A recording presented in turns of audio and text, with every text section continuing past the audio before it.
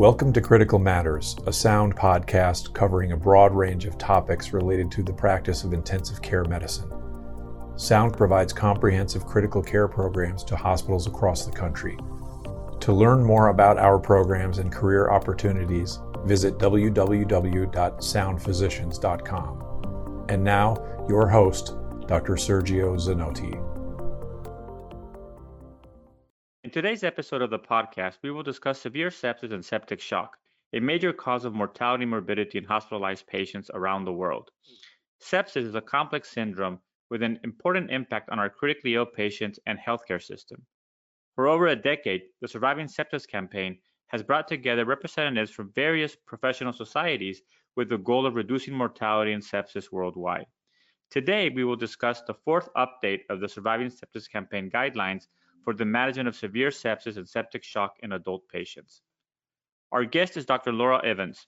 Dr. Evans is the Medical Director for Critical Care and a professor in the Division of Pulmonary, Critical Care, and Sleep Medicine at the University of Washington Medical Center in Seattle. She joined the steering committee of the Surviving Sepsis Campaign in 2012 and is the current Surviving Sepsis Campaign Guidelines co-chair. She is also the lead author of the 2021 guidelines that we will be discussing today. In addition, Dr. Evans is an author in the Surviving Sepsis Campaign's COVID-19 guidelines and serves on the NIH COVID-19 treatment guidelines panel. Laura, welcome to Critical Matters. Thanks so much for having me. It's great to be here. Excellent. And I think as an introduction, maybe we could start with just a general overview of the general approach to these 2021 Surviving Sepsis Campaign guidelines. Yeah, so as you said in your opening remarks, the Surviving Sepsis Campaign has been around for almost 20 years now. And it started back in 2002 with kind of just a declaration of the intention to work together on an international basis to reduce mortality from sepsis and septic shock. And part of that process was the development of evidence-based guidelines. And so this is the fourth iteration or fourth revision of those guidelines. And it's on about an every 4-year cycle now. Maybe we'll talk a little bit more about why it takes so long, because you often get questions about like, when are the new guidelines coming out and how come they take so long to come out? So this one is actually about 5 years after the last one. The pandemic added a little bit of time to our revision cycle, as you can imagine, from that. But I think the process of developing the guidelines has gotten more rigorous and more robust, and even just, I think, a really clear, structured process as we go through this. And that's probably not only applies to the Surviving Sepsis Campaign guidelines, but to guideline development on a larger scope from that. So the general approach of it is we start with co-chairs and co-vice chairs who are nominated by the European Society of Intensive Care Medicine and the Society of Critical Care Medicine, who are the two joint sponsoring societies. What that means is that financially, the guidelines effort is supported by ESICM and SCCM. So there's no industry funding for this. There's no external sources of funding. This is actually funded directly by the professional societies from that. Then as co-chairs and co-vice chairs, we start to assemble the panel of who will be participating in this guidelines process. And we have kind of 2 or 3 really sort of different categories that we work with. And one is we invite representatives from a multitude of professional societies who are stakeholders in the process of sepsis care. And that's other intensive care societies, pulmonary professional societies, nursing, critical care societies, infectious disease, surgical societies, you name it, from across the world from that. So we end up with about 25 appointees from societies that have been invited to be participants in the process from that. We also then have at-large members that we can appoint to the guidelines panel, and we use those spots to make sure that we have a diverse and hopefully more pretty representative guidelines panel from that. So we want people from different professional backgrounds, right? We want nurses, we want clinical pharmacists, we want intensivists, we want emergency medicine physicians, you name it. And we want people from around the world, and from pertinently, I think, obviously people of different genders, but also people who represent different economic circumstances. So In this revision, we have more representation internationally, and we have more representation from low and middle income countries than we had previously, which we think is really important in terms of moving the guidelines forward and making it a truly international document and international tool, because clearly the global burden of sepsis is also very much weighted towards the low and middle income settings, much more so than high income settings, as big of a problem as it is here in the United States and in Western Europe from that. So that's kind of how we start with the panel. And then one piece that I really want to highlight that was a little bit different this time around is we also invited 6 public members or public representatives to the process this time. Previously, we had a public or a lay person representative to the process, but it was really just one person from that. And here we thought that that was not a sufficient input of patient and family perspective. So this time we had 6 public representatives, and they were either former ICU patients or former patients who had survived sepsis, or family members of persons who had sepsis and survived, or had sepsis and died. And they were a really critical piece of the guidelines panel in terms of helping contextualize everything that we were looking at and saying, well, what does this matter to patients? How does this impact the patients at the end of the day? Because that's fundamentally why we're doing this. So I was really glad that we have such robust public representation on this guidelines panel. So that's kind of how we start with the panel from that. Do you want me to go through kind of the process of how we kind of go through guidelines development, or what's helpful to you next? Well, I think that first just want to mention and emphasize what you said about having patient representation or family representation, right? We keep talking about being patient-centered in what we do, yet we develop so many things in medicine in isolation of ultimately who we're trying to benefit. So I think that's a big plus, and I have seen an increase in committees and other guidelines of really trying to bring to the table those stakeholders that at the end of the day are the recipients of all our efforts. So I think that's to be applauded. I think that maybe to move on, we can definitely, we'll link all the guidelines and the executive summary in the show notes, and people can go there for more details. But I do believe that perhaps an overview of the type of recommendations, we have strong versus weak, we have best practice, and the strengths of evidence in terms of how that plays into the recommendations for clinicians would be valuable. Yeah, thanks for that. Yeah, so we follow GRADE methodology, which, as I mentioned before, is very structured and rigorous in terms of how we formulate and define recommendations. And so there are different categories of recommendations, like you were just alluding to. There's strong recommendations, there's weak recommendations, and you can tell what's a strong recommendation or a weak recommendation just by how it's phrased within the text. So if it's a strong recommendation, we use the words "we recommend" followed by whatever intervention we're referencing there. If it's a weak recommendation, we use the phrase "we suggest." So again, so that difference between "we recommend" says this is a strong recommendation, "we suggest" means that it's a weak recommendation.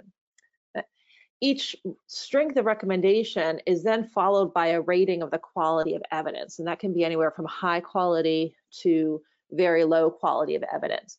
And so we use the GRADE methodology again to go through, and we look at several different factors when we're rating the quality of the evidence behind a recommendation. And that may be, are these do we start with well-designed randomized controlled trials? Do we start with observational studies? And those give us sort of a benchmark of where to start. And then evidence can be upgraded or downgraded based on several different factors. Is there a consistency of effect seen across multiple studies?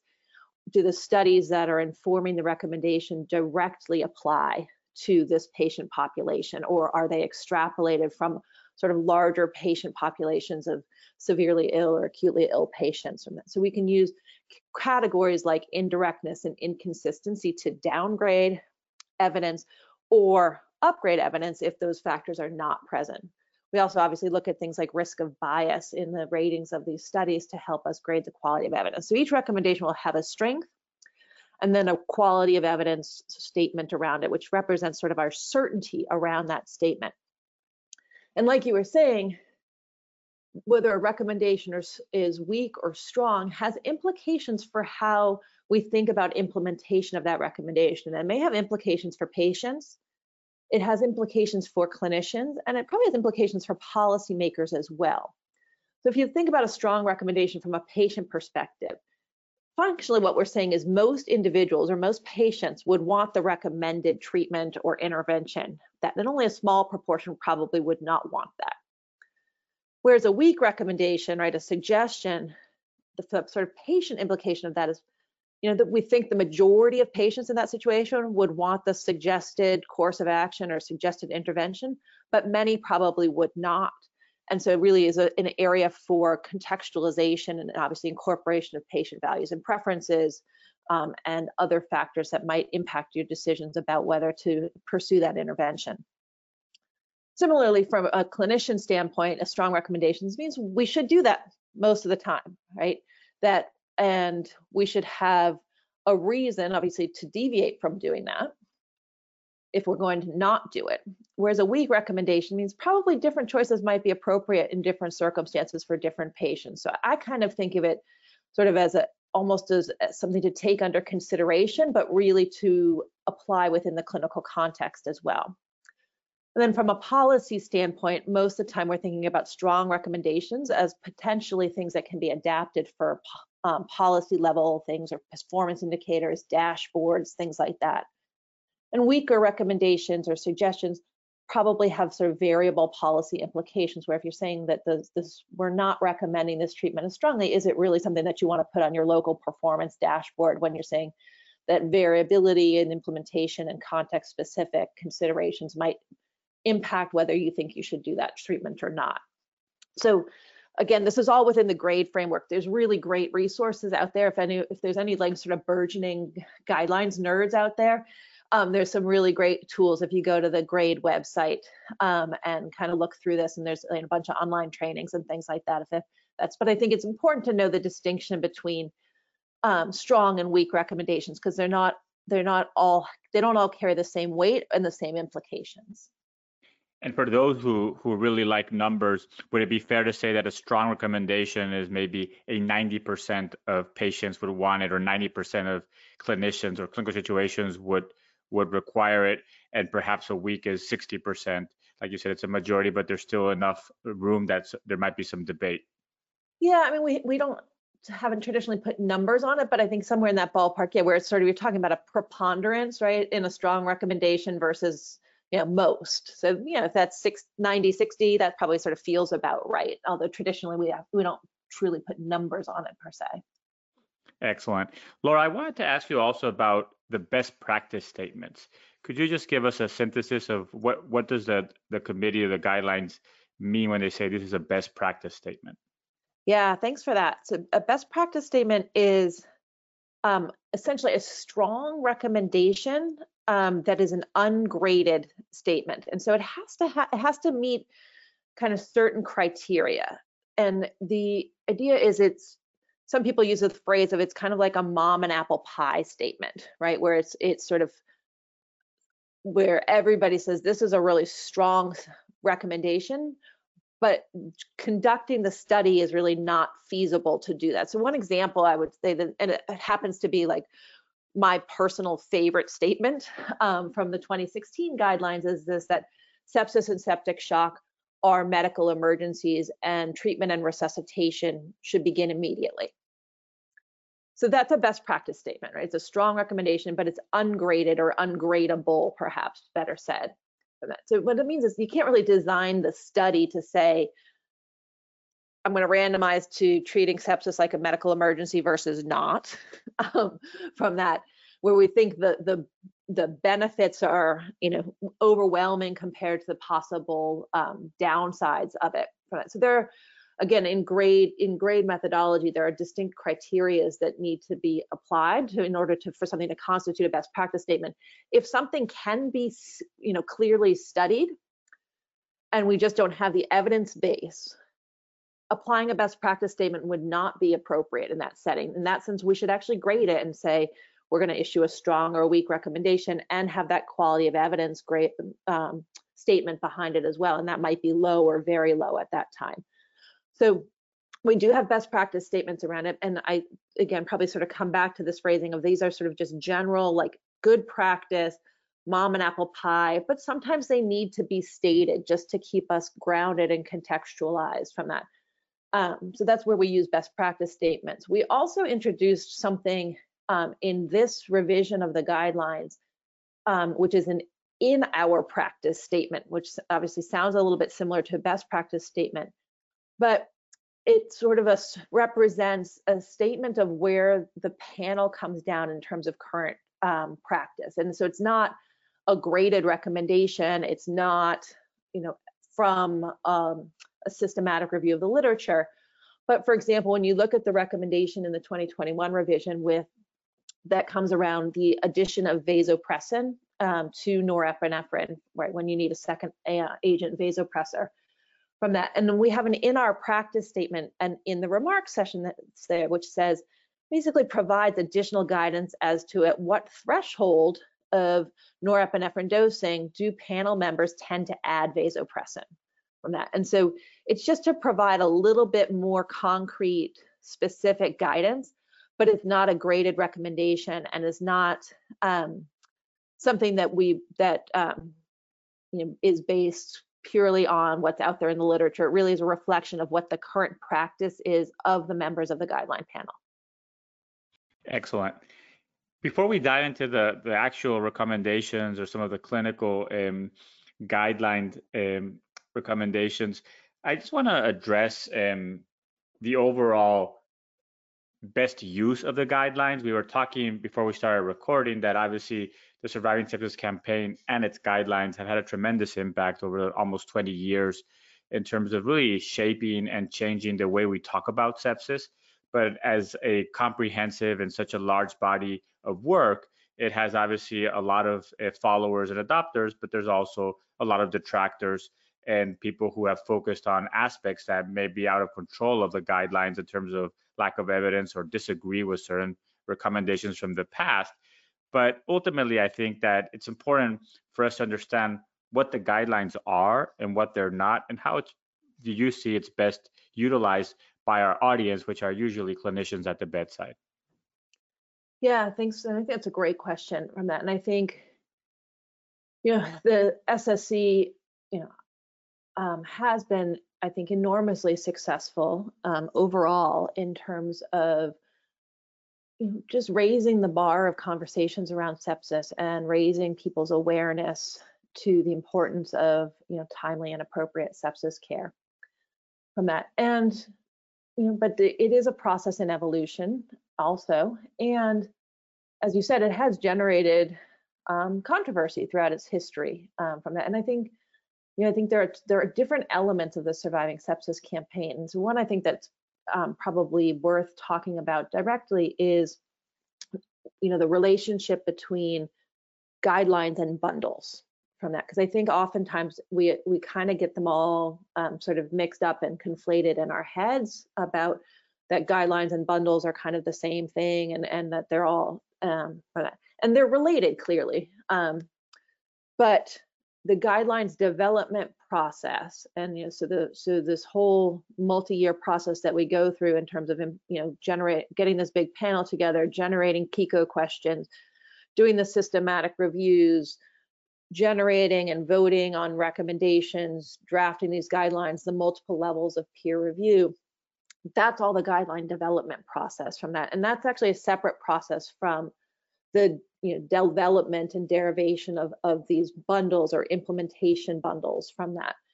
The idea is, I think, as you said during the intros, we ended up producing a guidelines document that has 93 recommendation statements in it, right? Which is a huge volume of work. And for that person at the bedside going, okay, what do I do with the patient in front of me? 93 recommendations is like fundamentally pretty impractical to go, oh yeah, I can implement that tomorrow, right?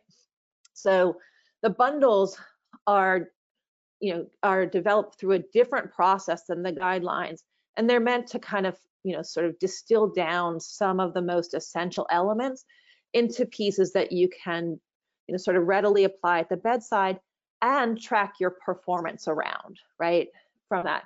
And then those bundles have led to adoption by the National Quality Forum of the Sepsis 0500 measure, which then was adopted and modified by CMS as SEP1. So while these processes are all related, they're not actually interchangeable. And I think that's where, quite honestly, I think that's where some of the controversy around the guidelines has developed, is from sort of this even misconception that they're all sort of directly related. They're all the sort of direct same process from that. So to get back to your question of what should we do with these guidelines as clinicians, I think I would use them in a couple different ways. One is, yes, as a sort of framing process to approach care of patients with sepsis and septic shock. You know, there are always reasons that you should potentially deviate from a clinical protocol. I think, you know, one of the arts of medicine is knowing when the protocol doesn't apply, right? So I think guidelines are a great sort of framing document reference of like, what should I usually do? And then we all have to obviously be aware of when the guidelines potentially don't apply and when I should do something different or deviate from them. I think the other piece around the guidelines that I think is overlooked is to serve as kind of a snapshot status report of where are the evidence gaps, where are the research gaps in terms of treating the clinical syndrome of sepsis from that. Things have changed and evolved over your career and over my career, right? We've seen how we approach sepsis vary quite a bit from that. And so I look at the guidelines and I look at the recommendation statements, I look at the quality of evidence, I look at the statements where, you know, despite asking the PICO question and doing the literature review and really, you know, putting 60 smart people in a room to hash it out, where we can't come up with a recommendation because the evidence just isn't there. So I think about it also as sort of a status report on where we are as a field and what we need to do in terms of a research agenda to help move the entire field and move patient care forward. So I kind of look at it as those two things, as a framework for how we approach patient care, and then this sort of potential, I don't want to say a roadmap because it's not explicitly designed for that purpose, but a method to highlight a potential research agenda. Excellent. So let's dive into some of the actual recommendations and some of the important clinical items that we should be thinking about when we treat patients with severe sepsis and septic shock. And obviously, Laura, as we mentioned, this is a very comprehensive document with over 93 recommendations. We are going to pick and choose some of the ones that I think we'll lose everybody if we try to do it all. Yeah, pick and choose some of the ones that are more subtle changes or that have maybe perhaps a greater impact on the immediate care. And then again, obviously refer everybody to the guidelines themselves and their executive summary to get more information. So why don't we start with screening initial resuscitation. And one of the, I would say one of the most discussed items is the initial fluid bolus and the famous 30 mLs per kg. Could you just tell us where we stand today in 2021 and what was the thought process behind that? Sure.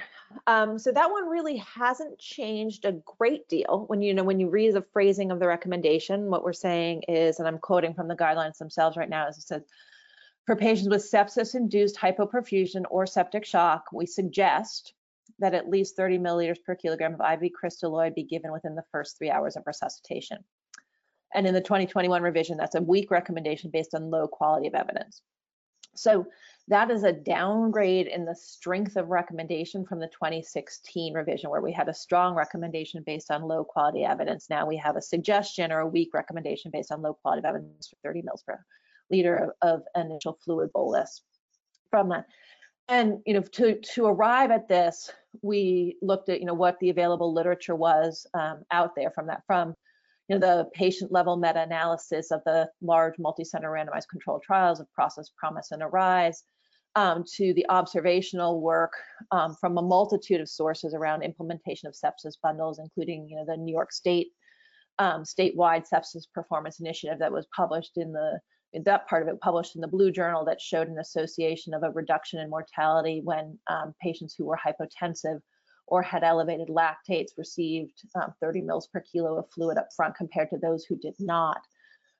So there's a good volume of observational data, and then we're looking at the sort of control arm mortality as well as the treatment arm mortality in the patient level meta-analysis from these large multi-center RCTs of early goal-directed therapy, all of which sort of had an average of about 30 mils per kilo for fluid administered prior to randomization in those studies. So both the sort of idea that 30 mils per kilo is common practice, as well as in multiple observational studies, including of several thousand patients, or in the New York State database, up to 50,000 emergency department patients, is associated with a reduction in mortality. But there is no RCT data of randomizing patients to 30 mils per kilo compared to randomizing them to 15 mils per kilo or 21, whatever, pick the number from that. So that's how we end up with low quality of evidence from that. And after a lot of, discussion and banter back and forth amongst the guidelines panel, we concluded that we should downgrade the strength of the recommendation from strong to weak from that. So that's where we landed with 30 mils per kilo. I think critically what we want to, another piece that I'd like to emphasize is that we're taught this particular question is focused really just on that initial fluid resuscitation volume. We asked a different question about what to do with subsequent resuscitation, right? Liberal versus restrictive fluid strategies from that. And we didn't find in any of the literature that we looked at, we didn't find any convincing evidence of patient harm associated with the 30 mils per kilo up front. Yeah, and I think another important aspect of the 30 mLs per kilo is that it's really for patients who have hypoperfusion or septic shock. It doesn't mean that you give it to everybody who you think has an infection.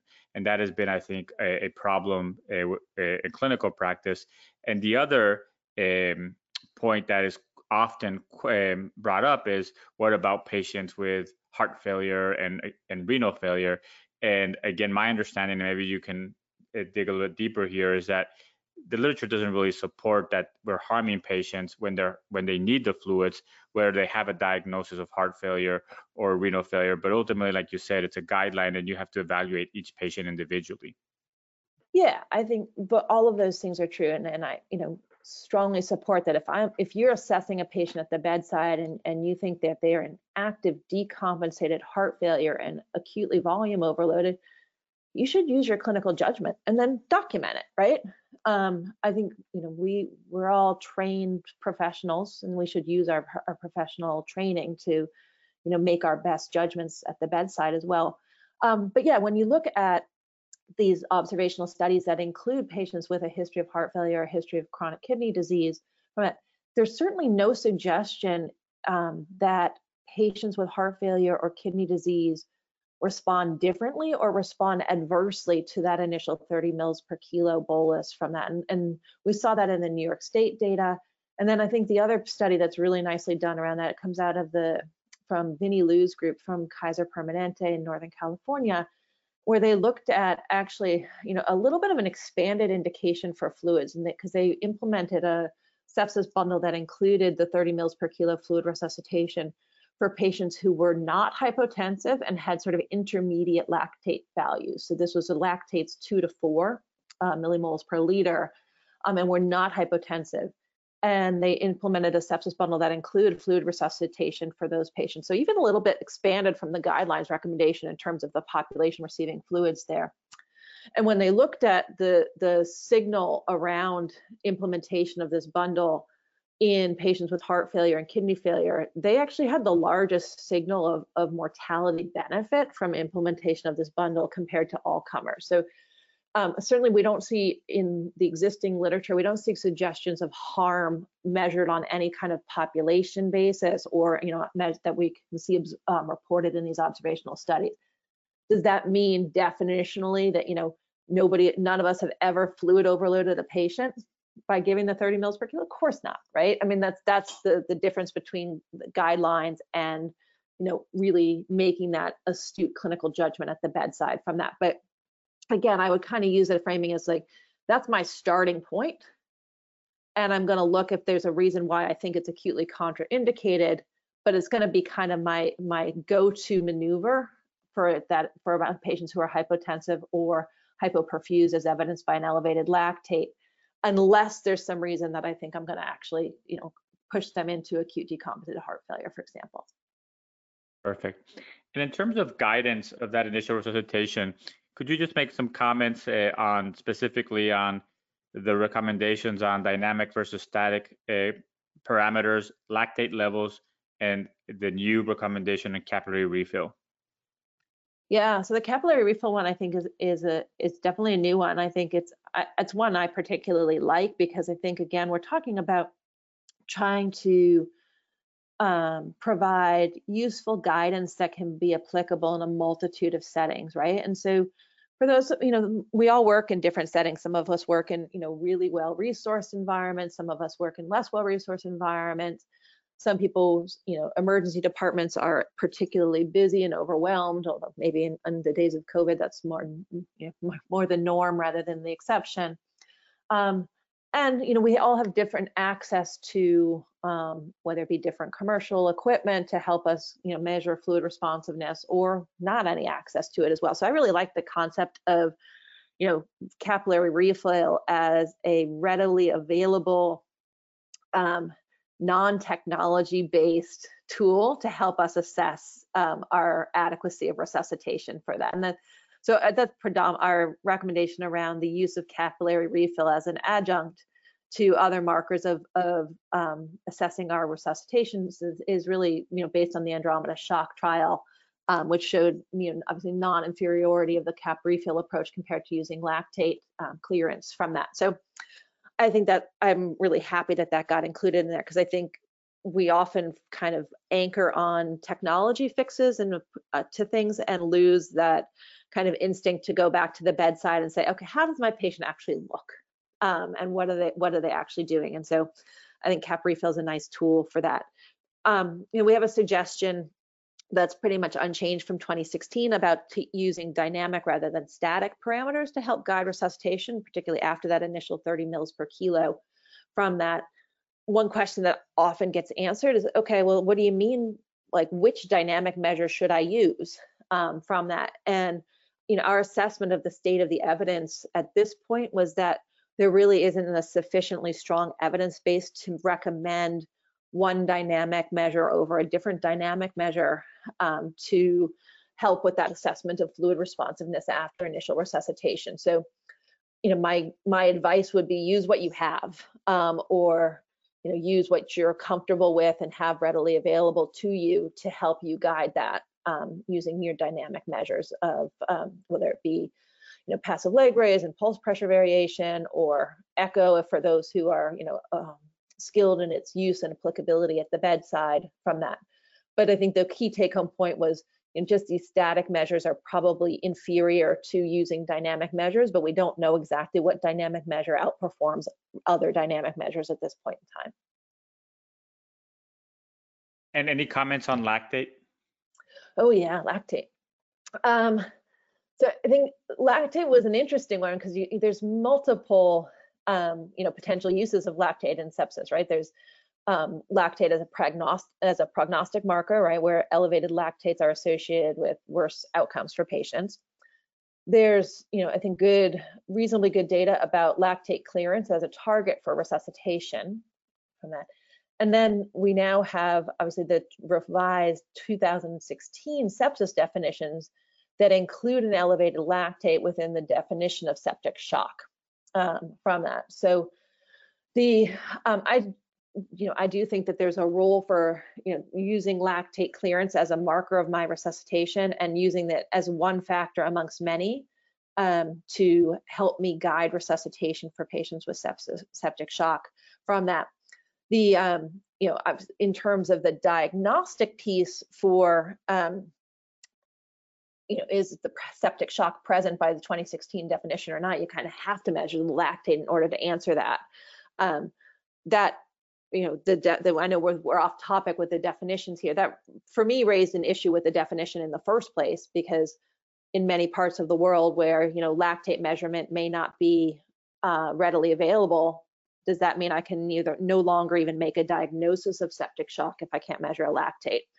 But that's obviously not the topic of discussion today, but I think it's an interesting consideration overall. Let's move on and talk about infection. And Laura, I think that initiation of antibiotics obviously is a huge topic of discussion. And I want to believe that most people would agree that if you're super sick, earlier is better. But in terms of how to define that, I think has caused some consternation and some debate. And this is also something that I think the new guidelines have tried to capture based on the available evidence in a different way. And that's expressed in that figure 1 in the manuscript, which I recommend everybody take a look. But maybe you could tell us a little bit of where we stand there today. Yeah. So I think you're right, and I hope you're right in the sense that I think for patients with sepsis and septic shock, I think there's probably fairly little debate at this moment in time that timely initiation of antimicrobial therapy is a major driver of patient outcome.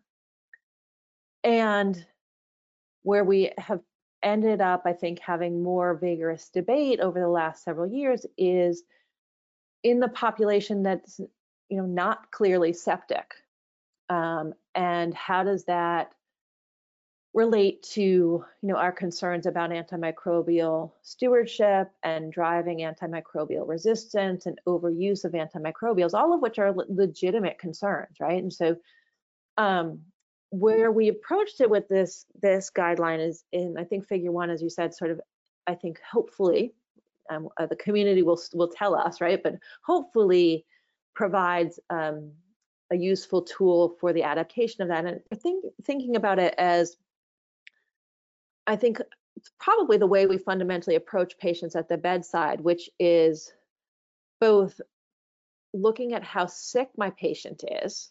So in that sense, we're categorizing recommendations as in shock or not in shock. And then how likely do I believe an infection is? So I kind of think about those as like an X and a Y axis, an X axis and a Y axis. So how sick is my patient and how likely is infection? And so if I'm dealing with a patient that's sicker, i.e. a patient in shock, I need less certainty on the infection axis to feel like I should give antimicrobial therapy up front, because my window of error, if my margin of error or window of missed opportunity, if it turns out that that patient has infection and they're already in shock, is so small. So then I sort of get that first dose in, let the dust settle, see what's going on, and then hope, if they're not infected, discontinue the antibiotics. So more sick, likely infection to even less certainty of infection, then I think we're targeting getting those antibiotics in immediately, ideally within an hour. Whereas if you're in the less sick kind of axis, right, where you're not in shock and you have less certainty that an infection is causing whatever the acute illness presentation is, then perhaps you have a little bit more time to do a focused evaluation, to get some initial labs back, get another X-ray, get a UA, and move yourself either further along towards more certain that there's an infection, or for less certain that there's infection. So using that time then for this focused evaluation to determine whether an infection is present or not. And for that population, so not in shock and less certain of infection, we're saying, really do this focused evaluation. And then if you think there's infection, get those antimicrobials started within 3 hours. So it's still the 1 hour, 3 hour framework, but it now sort of explicitly incorporates both of these concepts of how sick is my patient and how certain am I that there's an infection present. Does that make sense? It does. And I think also it's important to emphasize that this is another area that is hard to study with randomized controlled trials, and that the data that we have is mixed. It's retrospective, but again, it points to what you're saying, that in patients who are sicker, it's easier to show that there's a time-sensitive component, and that really delays in appropriate antibiotics have an impact on mortality. And perhaps in patients that are not as sick, it's a little bit harder to show that. So I do believe that having that clinical distinction between how sick is my patient first and how certain am I that this is an infection second should also guide us and try to help us make this better. And the way I always phrase it to my colleagues is, if I am lying in an ED with septic shock, I would rather have appropriate antibiotics sooner rather than later. You and me both. Absolutely. So moving on to hemodynamics, choice of fluid. This is something that we've been debating for some time now, and it has resulted in some RCTs. But more importantly for our discussion today, it also has resulted in maybe a change in the recommendation. Yeah, no, we'll talk about it. Although unfortunately, our literature review date for the guidelines closed before the release of one of the newest studies, the BASICS trial coming out of Brazil. So we don't, with the recommendation actually does not reflect the data from BASICS from that. So we do issue a weak recommendation based on low quality of evidence, favoring the use or suggesting the use of balanced crystalloids instead of normal saline for resuscitation for that. And we looked at a multitude of outcomes to try to arrive at that recommendation, including mortality, new onset kidney dysfunction, and found some signal that of favorable outcomes for balanced crystalloids compared to normal salines. The BASICS trial, most people will know, did not show a difference between the use of normal saline and balanced crystalloids. So, when it's time to relook at this recommendation as well, that'll get included, and it may or may not influence the directionality of this current suggestion for balanced crystalloids compared to normal saline for resuscitation from that.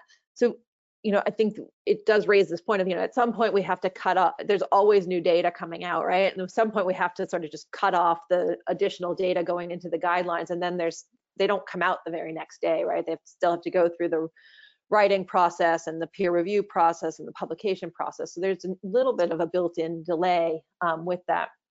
And so, there's work going on to think about how do we, update the guidelines on an interval basis if we need to, if there's a practice changing type of recommendation or practice changing study that would, say clearly what our recommendation is wrong. But for now, we do have a weak suggestion or weak recommendation or suggestion for balanced crystalloids over normal saline for resuscitation. And it's very interesting in terms of watching the evolution, because in the first iteration of the guidelines, the discussion really was around albumin versus crystalloids, right? Colloids versus crystalloids. And we've learned a lot, but at the end, maybe what we do at the bedside hasn't changed that much. But there's also recommendations for albumin. Could you just comment on those briefly, Laura? Yeah, the albumin one is always a problematic recommendation, though I think you're right in that the amount of discussion has really kind of tamped down over time. Is that I think we're just using less colloid for resuscitation than we used to. That we're clearly recommending crystalloid over colloid now. But defining the population for when you might use albumin, I think, is still a very tricky one from that. And so we still have a suggestion for albumin for patients who receive large volumes of crystalloids over crystalloids alone. But where we always get kind of bogged down in the discussion on the guidelines panel is what actually constitutes a large volume, right? And does that mean the same thing to you as it does to me, to somebody else from that? And so, but where we are with the literature base, really precludes our ability to say at what volume is that true, right? At what volume should we or set that threshold and define it within the guidelines from that? So unfortunately, I think we end up with a little bit of a vague statement about suggesting the use of albumin in those who receive large volumes of crystalloids over crystalloids alone. And so it's sort of left to you as a clinician at the bedside to use your clinical judgment to say, I think this is in a large enough volume of crystalloid that I'm going to add some albumin from that. And I think this would be a place where it'd be very interesting to do in our practice statement and see how much variability there is around what threshold that is for different people. Excellent. The other cornerstone of hemodynamic support in septic shock, obviously, is the use of vasopressors. And I wanted to ask you, Laura, specifically, if you could comment on choice of vasopressor and the administration of vasopressors in a timely manner, which sometimes might require the use of a peripheral line. Yeah. So we continue to recommend using norepinephrine as the first line agent from that. And we did comparisons with multiple agents there: dopamine, vasopressin, serlopressin, epinephrine, and angiotensin II were the agents we compared norepinephrine to. So there's actually different quality of evidence ratings for each comparison agent from that, but we have a strong recommendation for norepinephrine as the first-line agent over other vasopressors. In a nod to the inclusion, particularly of panelists from low and middle income countries, we also noted that norepinephrine is not available globally in every setting from that. It's not actually on the WHO list of essential medicines from that. So in some areas of the world, you can't actually use norepinephrine because it's not available from that. We then go on to suggest vasopressin instead of just escalating the dose of norepinephrine for septic shock where you're not able to achieve the adequate MAP or the MAP you're targeting from that. And that's a weak recommendation, a suggestion based on moderate quality of evidence. And this is where we include this, this in our practice statement about where do the panelists fall on what that threshold is to consider adding vasopressin. So what the range for the panelists reporting what their practice was in terms of when to start vasopressin is usually when the dose of norepinephrine was in the range of 0.25 to 0.5 mics per kilo per minute. So kind of moderate to high dose norepinephrine was the threshold that most panelists would have used to add vasopressin as this preferential second line agent from that. We then go on to say if despite norepi and vasopressin, and I think this probably should also trigger a discussion of what are the goals and is continued escalation of therapy within the patient's values and preferences. But for septic shock and inadequate MAPs despite norepi and vasopressin, we suggest adding epinephrine from that. So that's kind of the vasopressor cascade as we defined it in this one. The big difference, I think, rather than the choice of agents and selections, although last time we had sort of a add vasopressin or epinephrine statement, and now we're favoring vasopressin as the second line agent. The big distinction, I think, is that we suggest starting vasopressors peripherally rather than delaying until a central line can be secured. And I think that's kind of a practice change. It is a suggestion, it's a weak recommendation. But I think it's potentially practice changing compared to how we used to approach vasopressor initiation in patients with septic shock, which was to get the line in first, right, and then start the vasopressors. Whereas now we're saying, you know what, don't wait, work on getting the line, but don't wait, start the vasopressors and then get the line in. And so you don't have hopefully these prolonged periods of hypotension while you're waiting for central access, which I think we all know from our practices can take a variable amount of times, particularly in, and probably depends a good bit on our different practice settings. And in terms of the recommendation, obviously there's growing enthusiasm and some evidence for the ability to safely give vasopressors through peripheral lines, but the location of that line is probably important, where you're using it just for a short period of time or not. And it has to be distal to the antecubital, right? Proximal to the antecubital. Yeah. So, and thank you for highlighting that, because that's actually a typo in the executive summary. So there's the two publications, right? There's the full guidelines document, and there's an executive summary, and there's a typo or transposition error that we made in the executive summary where that says that it's distal to the antecubital fossa, but it should be in a big vein proximal to the antecubital. It's still hard, even when I'm looking at my antecubital fossa, I still get it wrong. But the idea is that you want to use a larger vein. That's exactly how we made that error, right? You're like distal, proximal. That's not how our brains work, right? I'm like, so I just got to remember, put it in a big vein. Yeah, closer to the heart, proximal to the heart. Yeah, exactly. Perfect. Let's talk about additional therapies, and another topic that seems to be like a pendulum that goes back and forth in critical care, and even in COVID-19 we've seen that, which is the use of corticosteroids. So specifically, the recommendation for corticosteroids for shock. Yeah. So corticosteroids are funny, right? Like we're never going to stop wanting to give corticosteroids for critical illness, like, because we've been studying it for what? How long? 25 years, 30 years, 40 years of corticosteroid study for this. From it. So I'm actually going to flip through the guidelines here and pull up the actual recommendations so I don't misspeak around it. So forgive me for 1 minute while I'm scrolling through this very lengthy document. on my computer as we're talking from it. But we did, of course, again, ask the question of should we use corticosteroids for the management of patients with septic shock from that. And we issued, hang on, you might want to pause this in the actual recording. There we are. We issued a weak recommendation based on moderate quality of evidence that for adults with septic shock and an ongoing requirement for vasopressor therapy, we suggest using IV corticosteroids. And we define that as a typical dose at a total of 200 milligrams a day, given either as 50 milligrams every 6 hours or as a continuous infusion. And I think that the continuous infusion is a little bit more common in a European approach than in a North American approach from that. And then the question, of course, is what threshold, should we consider for a requirement for vasopressor therapy? Should you, initiate steroids when somebody's just on a little bit of a whiff of norepinephrine still, or should they be on a higher dose?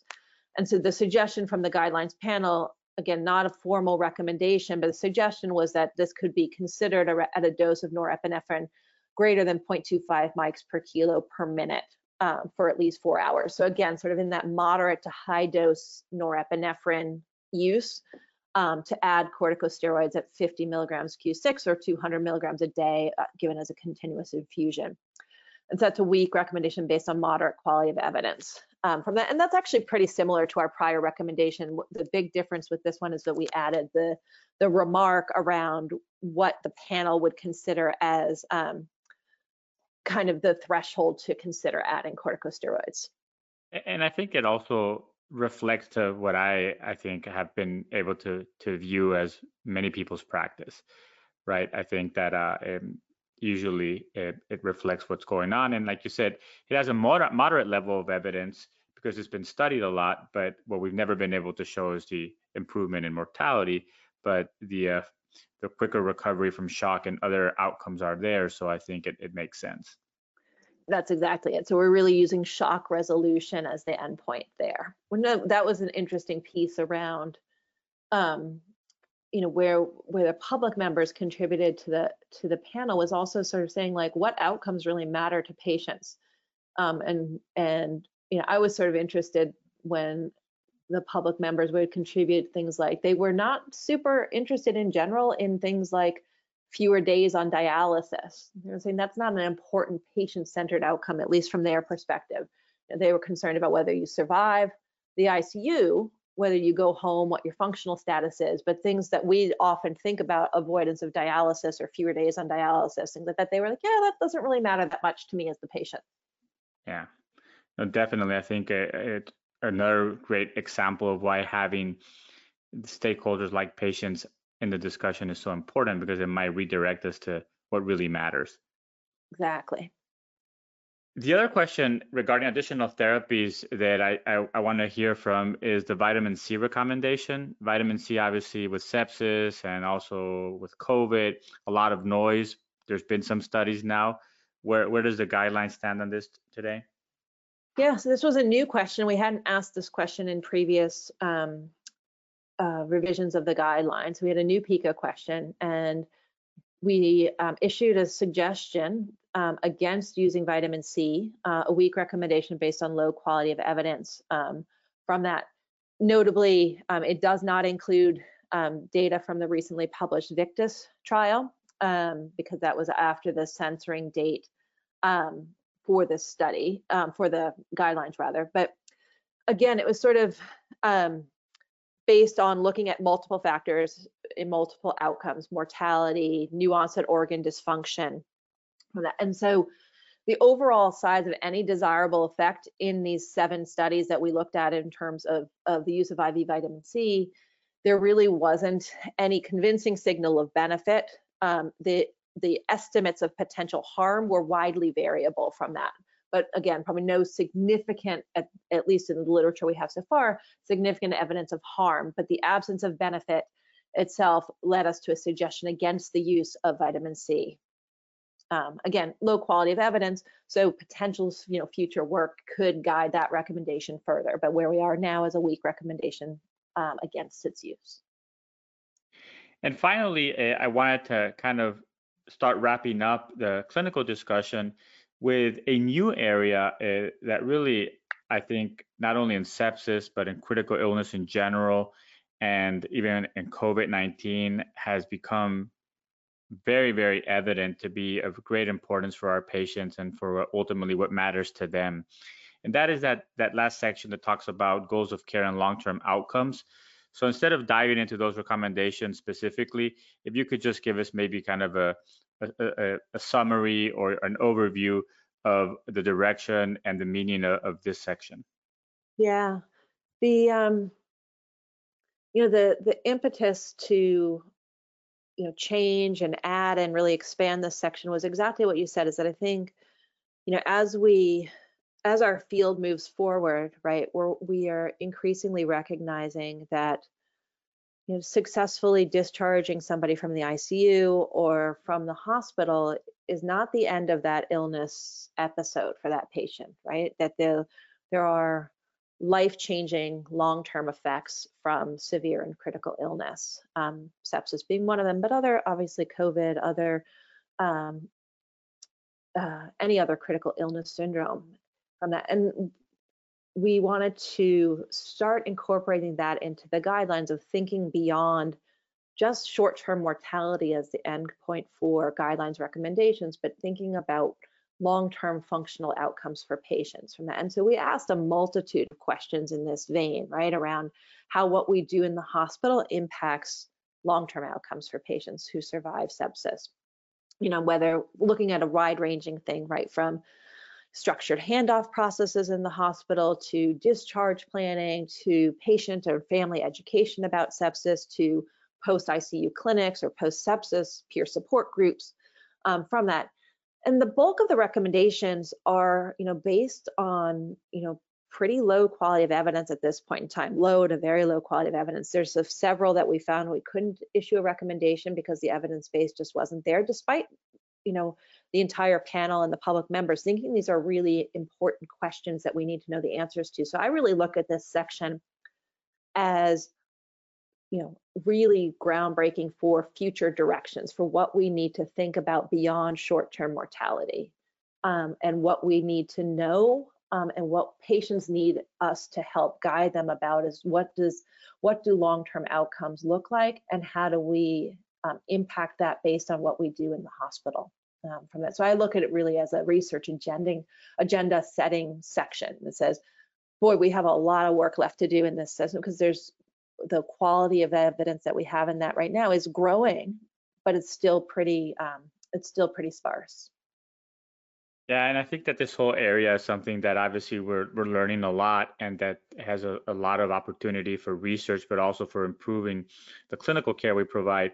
But I almost like, when I think about this, feel that critical illness for our patients is a marathon, and in the ICU we're high-fiving them when they finish the first 5K, right? Like the first 3 miles, and we kind of forget. That's a great analogy. Mm-hmm.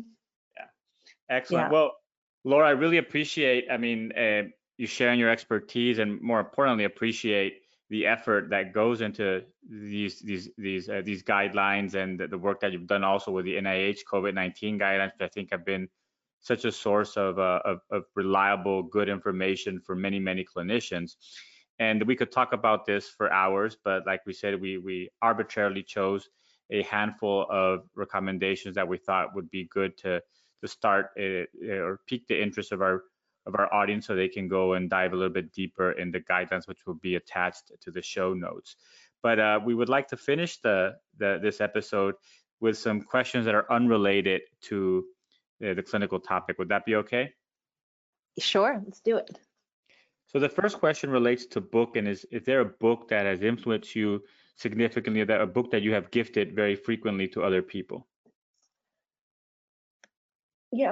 There's so many great books I've read, right? And books that make you think, books that make you reflect, books that, change your viewpoint on things. But if I've had to pinpoint one book that says this has really changed how I approach life, that's really hard for me to do from that. So I'm going to actually go with the second part of the question, I think, and talk a little bit about books that I've gifted to people. And there's a book that I've given to several young girls in family and friends from that, and because I find it I think really potentially inspiring, particularly for young girls to read. And so it's called Goodnight Stories for Rebel Girls, and it's 100 sort of page-long stories about groundbreaking women and what they've done. From Amelia Earhart to Ruth Bader Ginsburg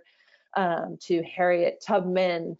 So they're very short little vignettes. It's probably it's good for people sort of early on in their reading careers from that. But I find it a great sort of inspiration to our hopefully future leaders. I love it, and I will definitely reference that in the show notes. And I think that for those, who are parents of girls or colleagues of girls, obviously learning about these stories and sharing these and becoming better allies in the workplace is going to be very important as we really move forward to not only increasing diversity in our roles, but also being more inclusive in what we do at all levels. So I definitely will. I have not read that book, but having a daughter and young nieces, will definitely look into it. I hope they enjoy it. The second question relates to something that you believe to be true in medicine or in life that most other people don't believe, or at least don't act as they believe it's true. I don't know if most people don't believe this or not, but in this, take this as a little bit tongue in cheek from it. But I've been finding myself recently thinking of something called Hanlon's razor. So I don't know if you know what Hanlon's razor is, but it was apparently a statement submitted to a joke book that then has sort of entered the wider lexicon, and it usually gets paraphrased something along the lines of, never attribute to malice that which can be adequately explained by stupidity or incompetence. And so I've been finding myself thinking about this, and I think probably as many of us have been deeply affected by the pandemic from that, and I find myself that even both personally, but also amongst friends, peers, colleagues, that I think many of us are quicker to jump to a conclusion that something has ill intent behind it, rather than giving people grace around whatever it may be. So again, that statement's meant to be a little bit tongue in cheek, but it kind of reminds me of give people grace and don't assume bad intent. Well, and it's funny that you mentioned it, because I actually did not know about this till recently, but reading a book on mental models, they were talking about Occam's razor, which is very, very well known, but they also mentioned Hanlon's razor, and I was reading about it, and exactly what came to mind is a statement that I've shared with multiple colleagues when they've complained to me about difficult families with COVID-19 patients, especially in this last wave here in Texas. And what I always remind them is that the families are victims. They're not doing it on purpose. They really believe that perhaps drug A or drug B or this or that is going to save their loved one. And that's why they're fighting for that, but they don't do it with ill intention or malice. They're just trying to, they're misinformed, right? And they're just trying to do what's best for their family members. So I think it definitely, like you said, tongue in cheek, but very true. Yeah, and it just reminds me that to be more mindful about offering people grace. That this has been an amazingly taxing time for everyone. Yeah, definitely. We can't be kind enough to each other, I think. Yeah, and that's one way of kindness. Really, we always assume the worst of people, and like you said, ignorance or stupidity is a much more likely reason or explanation than actually ill intent or malice. Yeah. Absolutely. And finally, we just want to close with what would you want every intensivist that's listening to us to know? Could be a quote or a fact or just a thought. Yeah, that's a hard one. The one statement that I find myself referencing quite a bit, whenever I'm on service in the ICU, and is a saying that I'm going to paraphrase that I learned from one of my attendings at the University of Washington when I was a fellow. So remember David Pearson, if anybody listening knows him, used to say a statement that I'm going to try not to butcher, but I think has really good roots, which is, part of the art of medicine is knowing when to not just stand there, do something, and when to not just do something, stand there. And I find myself using that, amongst my ICU team as a reminder of, sometimes you just need to step back and not lose your cool, and know when you need to act immediately and when you just need to stand there and let things kind of settle a little bit. Absolutely. And I think that's a perfect place to stop. Laura, again, thank you for your generosity with your time and sharing your expertise. I look forward to having you back on the podcast to talk about sepsis or other topics, and also look forward to seeing you in person soon. I mean, it's been obviously a couple of years that we haven't had a chance to meet with our colleagues. So hopefully that will come soon in a conference next year. Yeah, I hope so too. Thanks so much for the invitation. It was really fun to do this. Take care. Bye-bye. Thank you for listening to Critical Matters, a Sound podcast. Make sure to subscribe to Critical Matters on Apple or Google Podcasts and share with your network. Sound's transforming the way critical care is provided in hospitals across the country. To learn more, visit www.soundphysicians.com.